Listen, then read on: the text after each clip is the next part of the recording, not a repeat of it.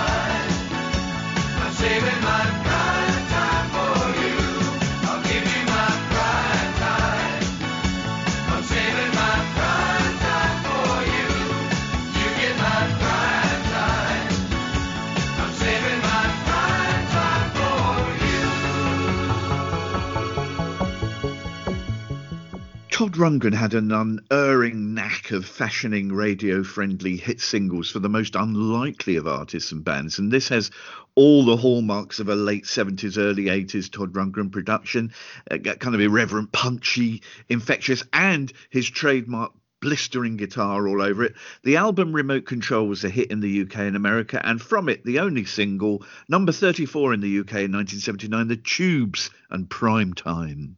I'm ironic that it's called Prime Time and it only hit number 34. I felt that deserved more success, really. I'm sorry to hear that it was only a sort of a minor hit, because I think it's great. I'm a big fan of that. Yeah, it's lovely. The album that it comes from, Remote Control, is a little bit strange. It's a concept album. I'm not sure it totally works, but that is just an absolute... It should have been top three, shouldn't it? Yeah.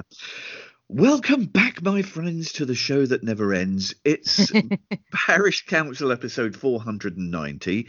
I'm Terence Dackham. And, well, with Glastonbury cancelled, she's your brightest hope for entertainment in 2021. It's Juliet Harris. Oh, thank you. Although doesn't that sum up 2021? Jeez. Anyway, yeah, sorry to hear the cancellation of Glastonbury. Although it did prove my prediction a few days beforehand. A friend of mine texted me and a third person. The three of us are meant to be going to see L7, I think, this summer. And they said, what are the chances of us getting to see L7 in June? And I said, I think this whole thing's going to come down to insurance. And that seems to be what is happening now. So. Glastonbury haven't specifically cited insurance, but I thought it interesting actually that they said that previously they said that if they had to miss a second year they'd be bust. What they're actually saying now, that's not necessarily the case. It's just that it was the uncertainty that was causing them difficulties. So they've taken the decision just to pull this year again, and you know, I think it's probably sensible. I think it's wise. But yeah, it's so in the lack of Glastonbury, I guess that we'll just keep this podcast rolling on, and it will almost be the same, but not quite. Cool. Just a very quick question for you that I'm sure many other people will be thinking as well. Are you wearing Bernie Sanders mittens? Do you know? I think, doesn't it show that there are some people who have business that are just not business people? When they asked the person that made them if they were available, and they said, "Oh no, it was a one-off. They're not available." It's like, for goodness' sake, you know, this is she could have been a millionaire overnight, couldn't she? Absolutely. Although that does kind of make me think, well, she must be, you know, sort of a genuine craft person then. But it does make me think, wow, you know, the solid gold marketing opportunities don't come along very often, do they? I've very much been enjoyed using the tool. It's called something like Put Bernie Sanders Anywhere. Someone has built something where if you put in a postcode or a property address, it will then show you a shot from Google Maps. But Bernie's been to see me outside my building that I live in. He also saw us at work outside the town hall. You know, you can put Bernie. There have also been some excellent Bayeux tapestry mock-ups, which obviously has local geographical relevance for me with him sitting outside. My favourite, I think, was someone put he was an absolute icon on Twitter and showed a picture of him sort of sat with his arms folded in that chair next to a picture of Pingu sat on a chair frowning with his arms folded. And there was a resemblance, it has to be said. So yeah, unfortunately I'm not wearing Bernie Sanders' mitten. The only person that is wearing his mittens is him, it turns out, because they won't make any more.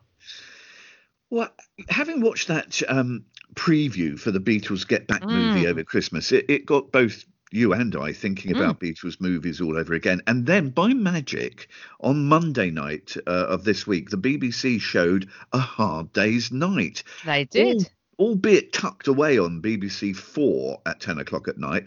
But what a joy from start to finish. I was just old enough to see it at the cinema when it was released.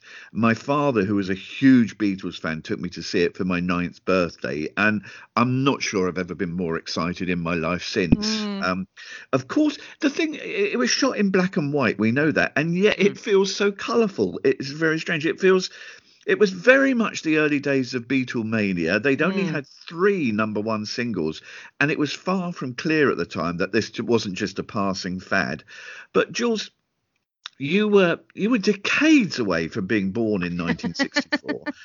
What impact does A Hard Day's Night have on you nearly 60 years after its release? Well, I think that you're really right to point out the fact that even though it's in black and white, it feels so immediate, doesn't it? And presumably it's been restored over the years. But watching it on sort of a large TV, I was surprised at how sharp the definition was. I really felt like they were sort of I was in the room with them. I thought it was really beautifully restored, or just very well shot in the first place. I suspect both is true. I first saw it. I was brought up as a Beatles obsessive. One of the first tapes I had was a copy. Sorry, I know home piracy is wrong. A copy of Beatles Greatest Hits 67 to 70, which I never knew was the blue album. I knew it as the orange and black album because I had it on a TDK tape. But anyway, that was my first kind of thing. And I loved them. I loved them from the minute I heard them. I had all the tapes, and then I'd never actually. I think I saw Yellow Submarine when I was about 12 or 13 because again it was on Channel 4 at something like 2 o'clock in the morning. It was, I think, just before Beatlemania kind of erupted again in the mid-90s. So it was kind of tucked away, and I remember getting my dad to tape it. And when I reached sixth form college, I made new friends, and I met someone who was obsessed with the Beatles as I was, and her family had all of the films on VHS. And I remember watching A Hard Day's Night with her, and she must have seen it, but I think the two of us watching it together it was just lovely to experience that kind of excitement with someone else, and it was lovely to see it again because it just is so exciting, isn't it? And as you say, it really captures that kind of early sort of promise of what they were and the Beatlemania, and it is so entertaining in that it was really ahead of its time, that it kind of invented the mockumentary, didn't it? Because it's based on something, it's got true people in it, but it's a sort of fictionalized, maybe they invented structured reality, I don't know. But anyway, it's this, I just, the energy of it is brilliant, and the fact of the matter is that they're all very natural comedians. They're all really funny. It's you know, John Lennon is just hilarious, and it had an impact on me in that it made anything at the moment, because life is so sort of negative or difficult for lots of people in general, anything that reminds me of the art of the possible I love. So it's lovely to see this, because it felt like good times were ahead rather than behind, if you see what I mean. It's just great. Although, so it came out 20 years before I was born, and that's where it's different for me, in that, you know, I can kind of buy into it. For me, that bloke Shake could have genuinely been their road manager. You know, I wouldn't have known any different, because I didn't know who any of these actors were. So, you know, to me, maybe that's why I felt there was always a little bit of me that thought it might be true as a young person, just because I didn't know that they were played by actors. I didn't know those actors were. I think I might have known Victor Spinetti, I think, as well, as the director, who's more obviously acting, I think, than everybody else. But yeah, I love it. I think it's so energetic, and I recently treated myself to a box set of all of the Beatles' 23 singles, including a reissued Free as a Bird, a Real Love double A side, reproduced faithfully with the European singles art. So some of them are Hola Adios is one of the singles, because it's in Spanish on the front. And it's just, you know, for me, the Beatles are a huge comfort at this time, because they go beyond music for me, and I just love the good nature in them. Even when things are rubbish, they still manage to find some good nature from somewhere. So no, it was a very uplifting film, just because it's fun and it's silly and it doesn't take itself too seriously, and the music is fantastic, and I even like the funny little jazz arrangements of things they had as well in between, where they try to sort of put the show on. It was a joy to watch, and if anybody has any interest in the Beatles, particularly if you've not seen it for ages, I'd recommend watching it, because it really cheered me up. It was great.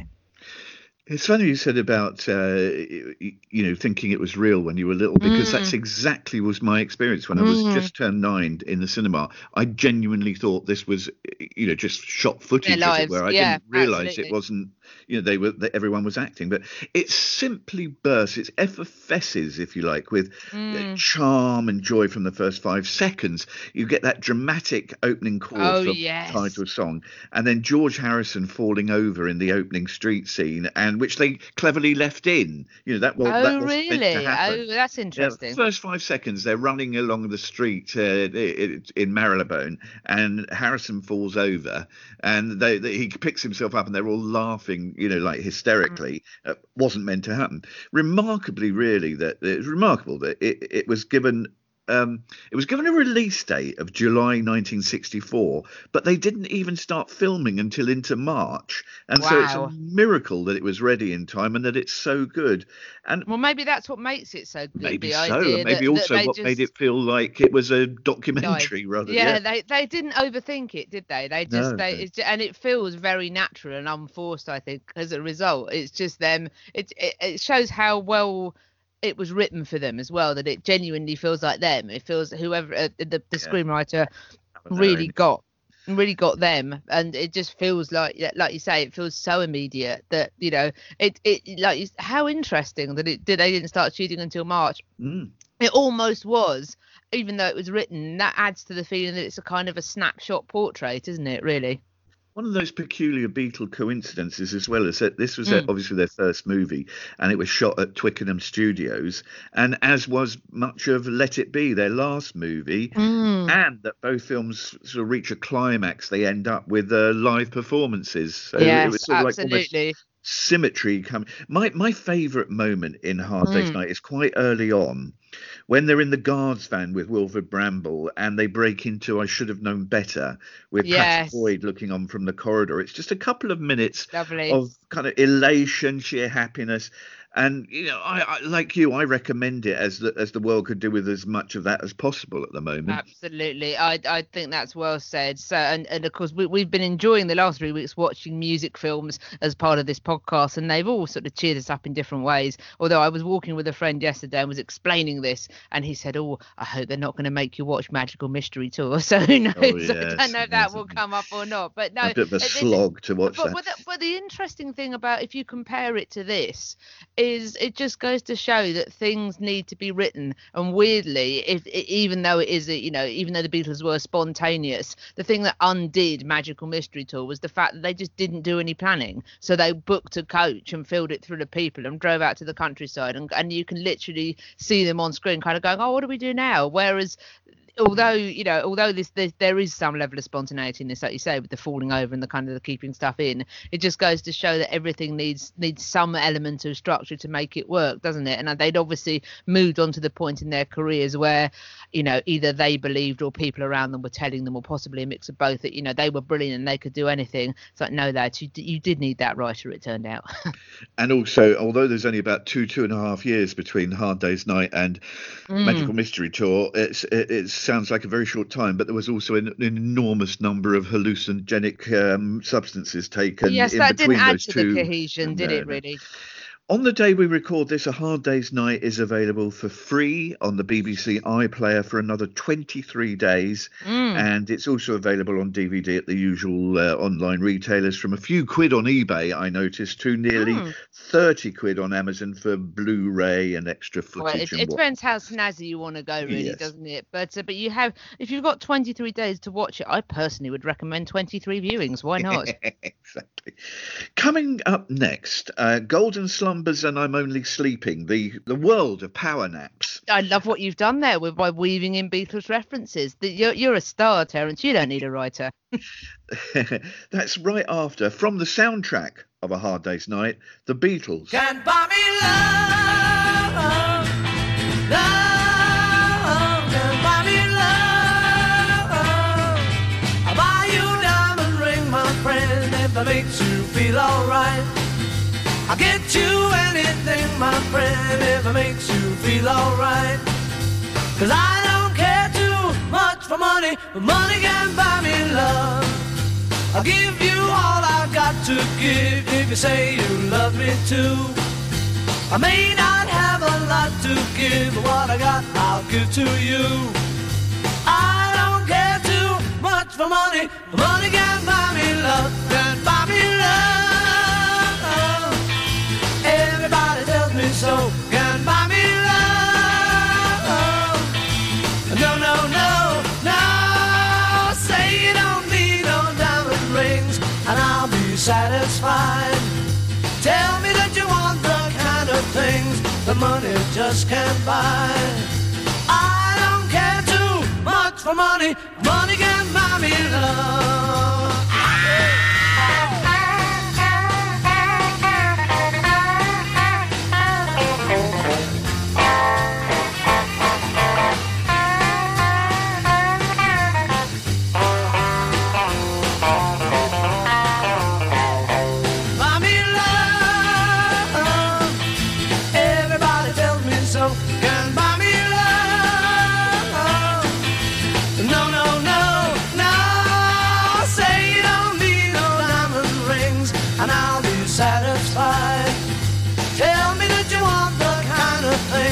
That money just can't buy.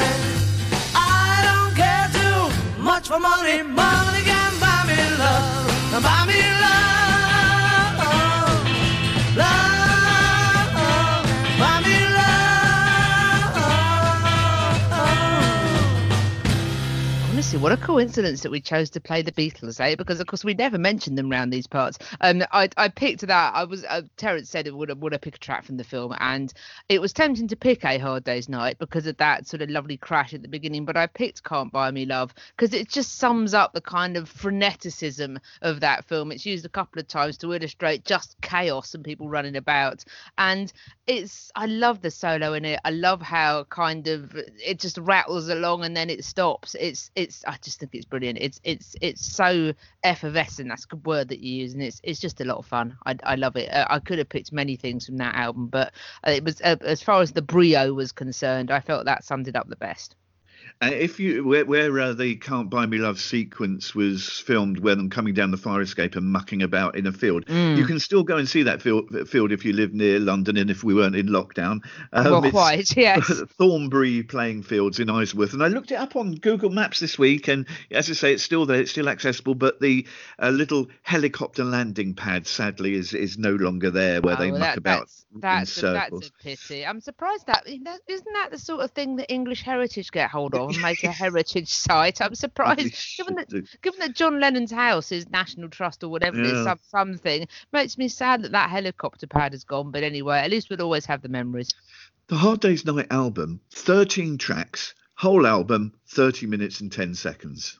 Well, I mean, they just pack them in, don't they? They don't muck around. It's the same with Please Please Me as well. It's, it's anything that you can fit on one side of a C90 tape, or even in this case, a C60 tape, if you're careful with sequencing. I remember Travis saying on the radio years ago, that is the test for a good album. Can you fit it on one side of a C90 tape? If you can't, then I don't want to know.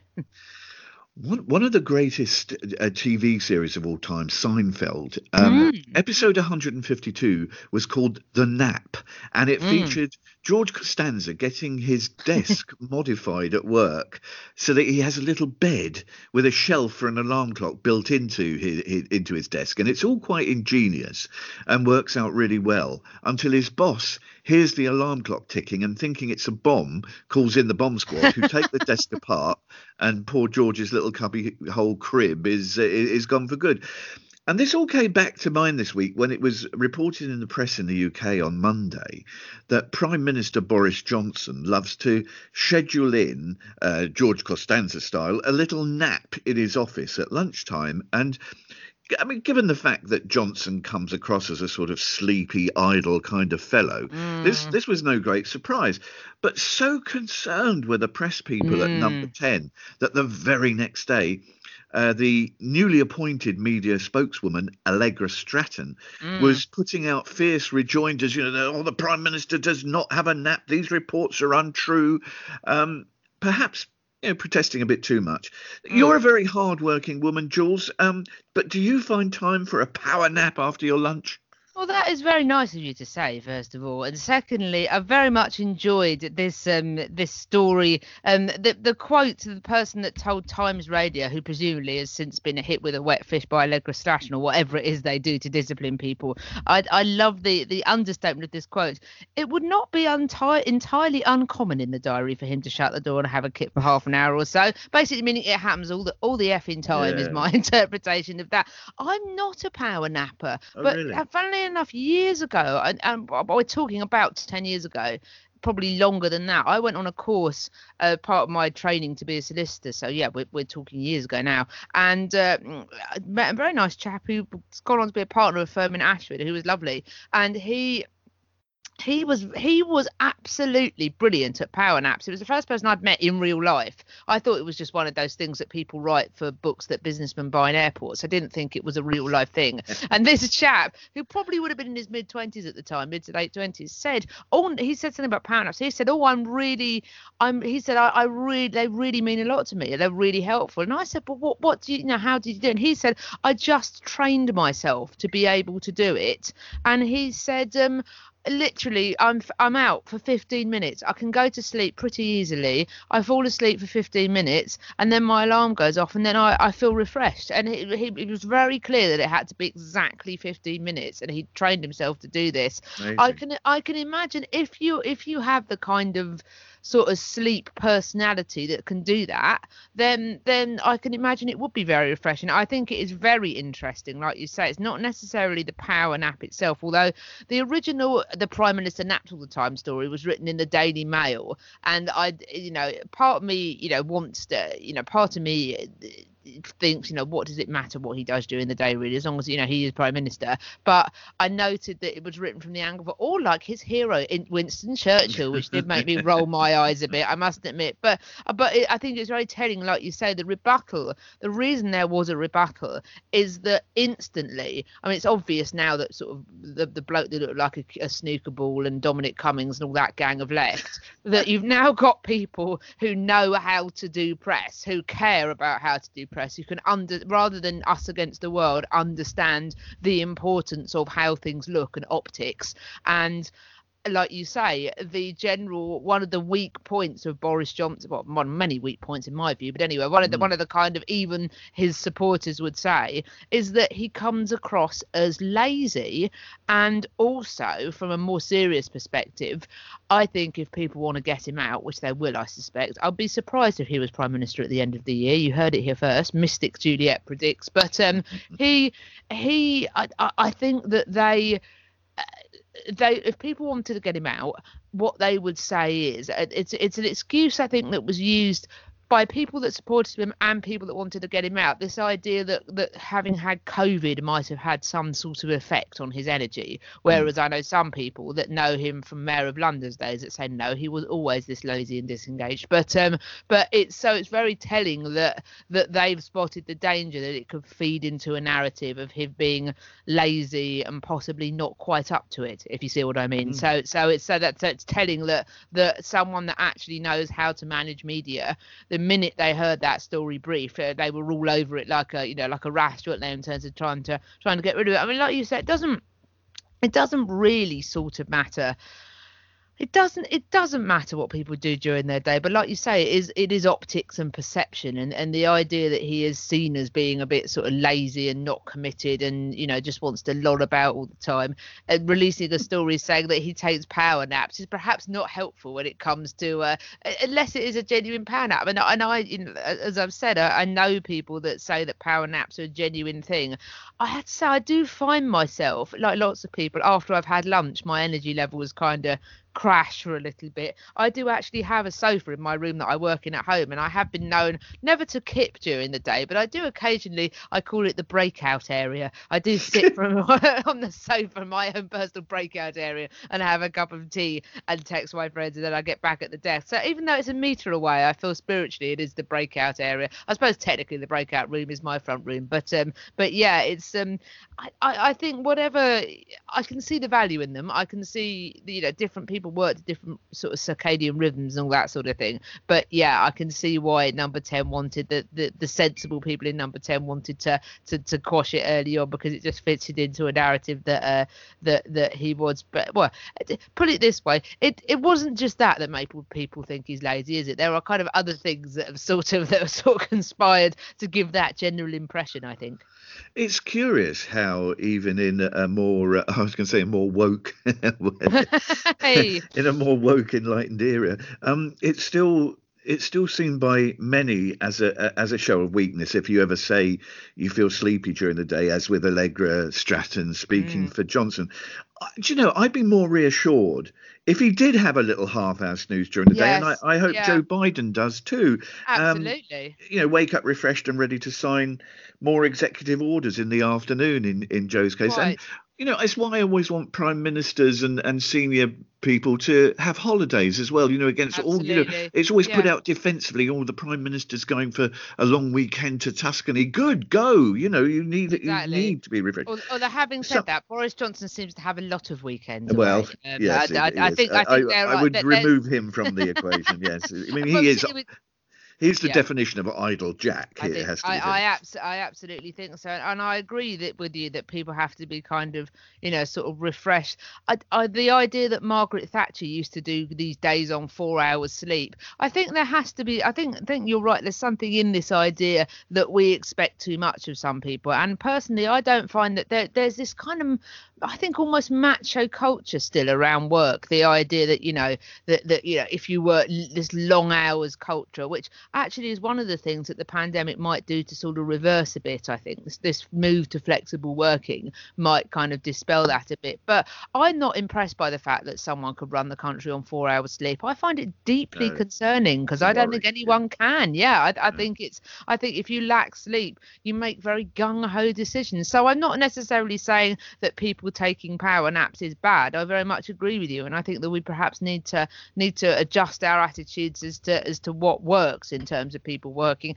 It's just unfortunate in Boris Johnson's case that it does feed into a general narrative, doesn't it? Yeah, I think some of it is probably an age thing. In my teens and early 20s, I could easily stay up pretty much all night and then go to work the next day. But these days, when you get a bit older, there's a little more satisfying than grabbing 30 minutes or so for a snooze at about 2 o'clock in the afternoon. It's a lovely feeling. It's very warm, engulfing sort of time of the day. I've long held the view that employers should take a more modern stance on snoozing and provide little pods for employees to grab, just a 30-minute nap. And of course, at least I suppose it would mean no one needs to emulate George Costanza and sleep under their desk. I found someone sleeping under their desk once. I can't remember where I was working. I think we were on some long project, and there people sleeping under their desk was not an unusual thing, if I remember correctly. It was kind of seen as mind you, that project was a bit like fighting a war, if I remember correctly. So it did feel like we were on a war footing, and there were people sort of sleeping all over the show. But yeah, my friend of mine always compares me to George Costanza, and I used to be offended by that, but actually there is much that's heroic about George, I think. Coming up next, We Mean It, Man, protest songs through the ages. That's right after No Protest Now. Todd Rundgren. Hey. Yesterday, I just saw the one you left behind yesterday. I could tell that he was waiting for you. Sad, but he can't deny it. There was nothing else he could do. He was one of the many struck by it. Waiting for you. Finished before it started. It's the only thing left to do. 'Cause the last of the broken hearted is hurting for you. Day to day, it's how you should learn to live your life day to day. And put aside those dreams that keep hurting for you. Don't let the pain remind you there is nothing else you can do. You better not ever let the day find you. Hurting for you. Finish before it started. It's the only thing left to do. 'Cause the last of the broken hearted is hurting for you. Sympathy. I don't wanna sound like what I feel seems like pity at all. Destiny. But in the great design of life, we are all so pitifully small.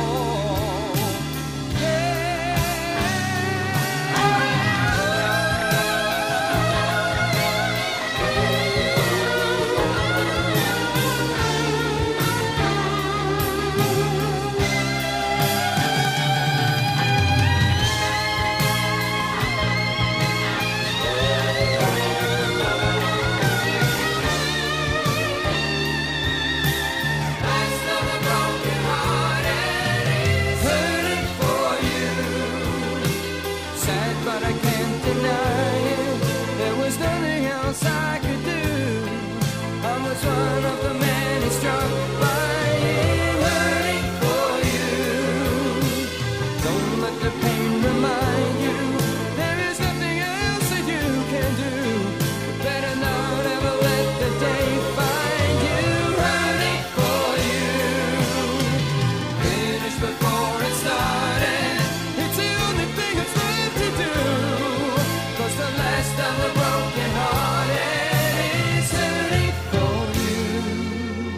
after a painful breakup with his then partner Bebe Buell, Todd Rundgren set up a studio just outside of Woodstock in New York, locked himself away, and came up with one of his most accessible albums. It was released in May 1978, made the album charts in the UK and America, from the wonderfully titled album Hermit of Mink Hollow, Todd Rundgren and Hurting for You. Now, back in the 1960s, when Bob Dylan was first becoming known, he was always described as Bob Dylan, the protest singer.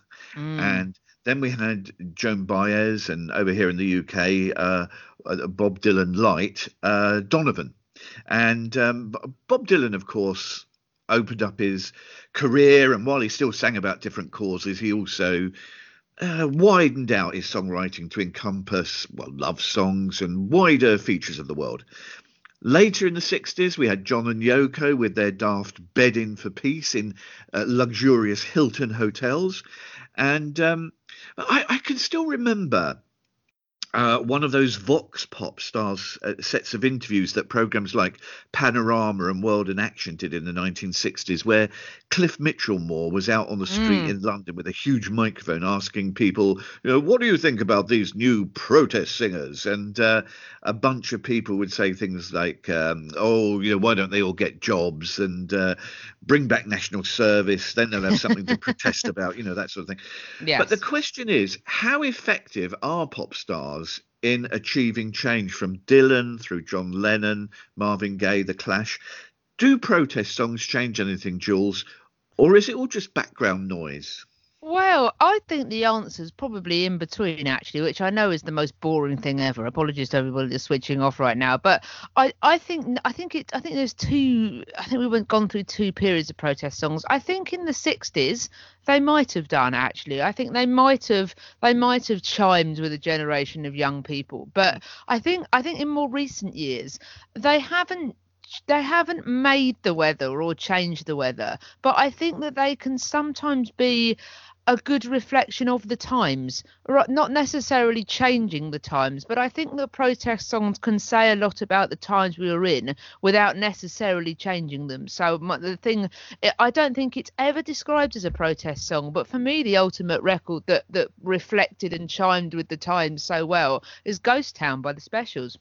Oh, that right. is a protest song at its root. It's not a protest song in the sense that it's telling people to smash the system, but it's sort of reflecting sad times that they were in, and of course ended up being number one mostly because it was one of those moments where it reflected the Brixton riots in such a sort of a unique way.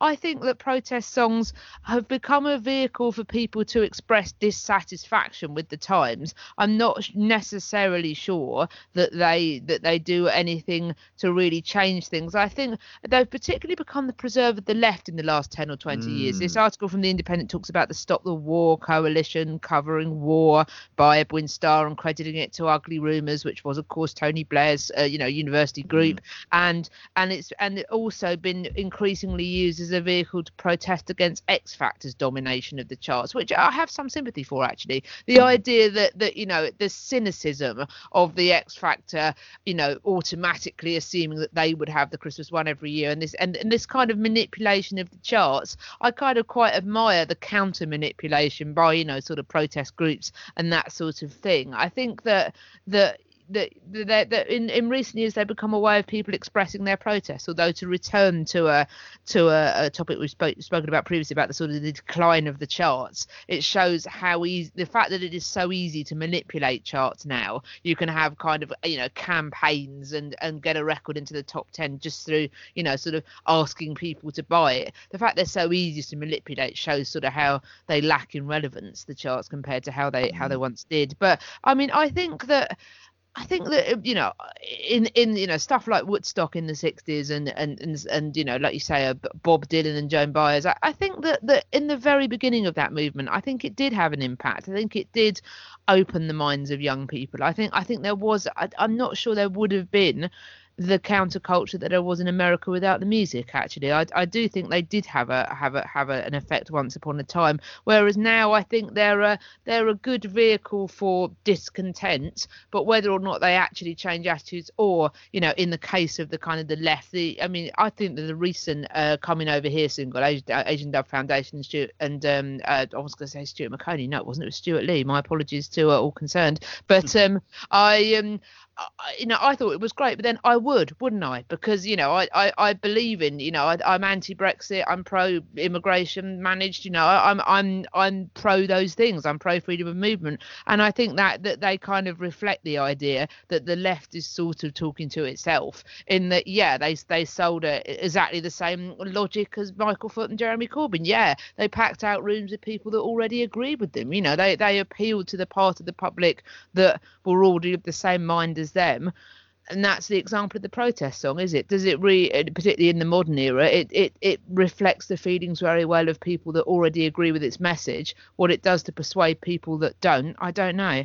I think you make a really huge point that I agree with there, that it's always is preaching to the converted. Largely. Well, nowadays I think it is. It might not have been once upon a time, but it is now, I think. Yeah, I mean, as a young man, I was greatly affected by, for example, Crosby, Stills, Nash and Young, Ohio, about the death of people by the National Guard there. And that in itself is an impact, isn't it? The fact that it did have an impact on you, I think, and might have changed the attitudes that you might have otherwise taken to things. I think that, that's not to be sniffed at, I don't think. Creedence Clearwater Revival's Fortunate Son, Country Joe's Fixing to Die, which you referenced Woodstock, was one of the pivotal points of Woodstock.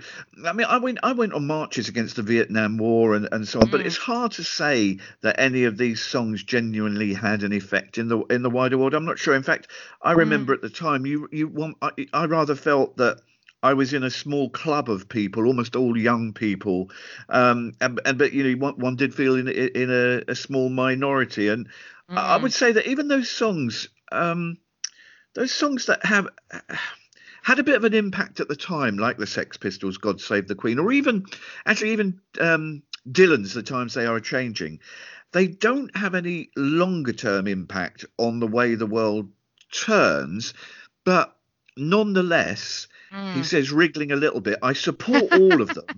And I hope they continue, because it feels like it's important to have a voice and to focus one's own feelings about injustices, even if the impact of the song is less than what could be gained by a joined up political movement. And I absolutely agree with that. I think that's a really good point, well made, and it kind of moves on from my rather doleful conclusion. I think I'm glad that they exist, like you. I think that even if they just exist as an outlet rather than a weather maker, that's still really important.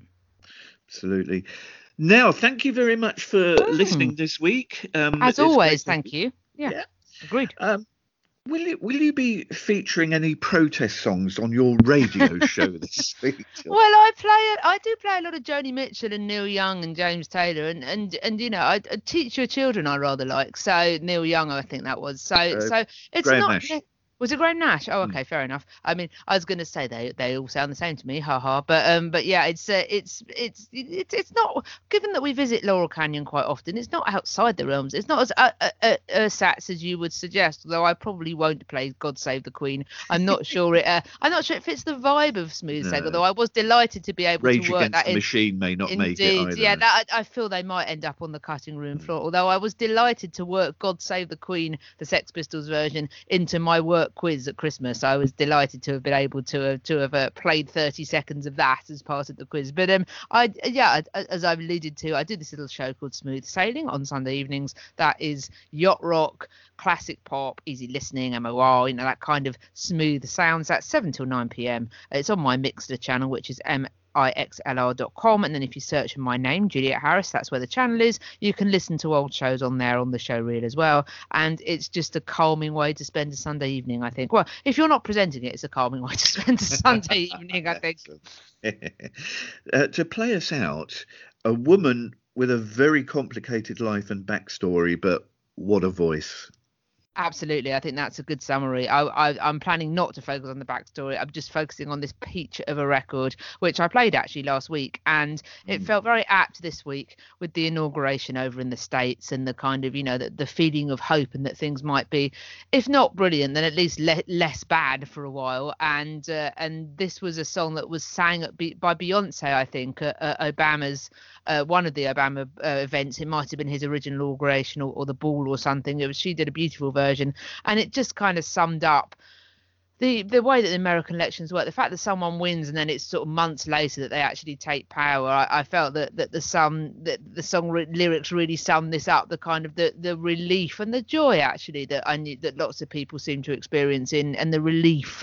I think it was relief was the overarching motion for a lot of people. And I thought this would be a nice choice, partly because of the Beyonce throwback, and also just because it's a beautiful song. Like you say, she had a beautiful voice, Etta James. And it's just a joy, this record. So to reflect, hopefully a bit of hope and relief and a moment of calm in amongst the continuing storm. This is Etta James, and unfortunately I have an accent that is too English to make this sound good, but I call it At Last. At last,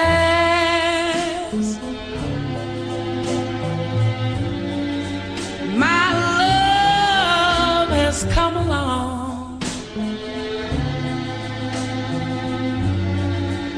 My lonely days are over, and life is like a song. Oh yeah, yeah, at last the skies above the blue.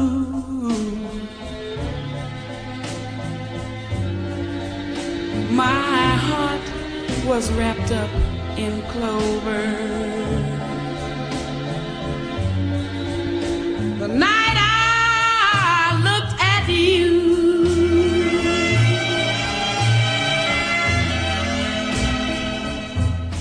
I found a dream that I could speak to, a dream that I can call my own. I found a thrill to press my cheek to, a thrill that I've never known. Oh yeah, yeah, you smile.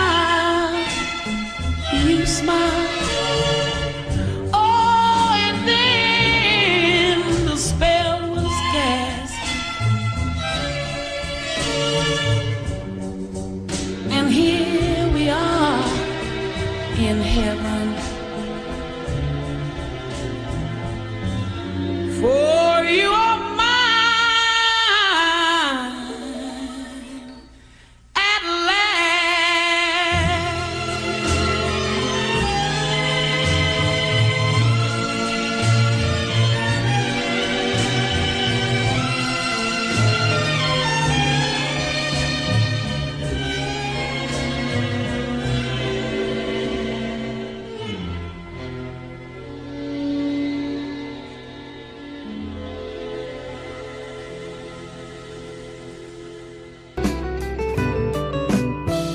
You've been listening to a Parish Counsel production.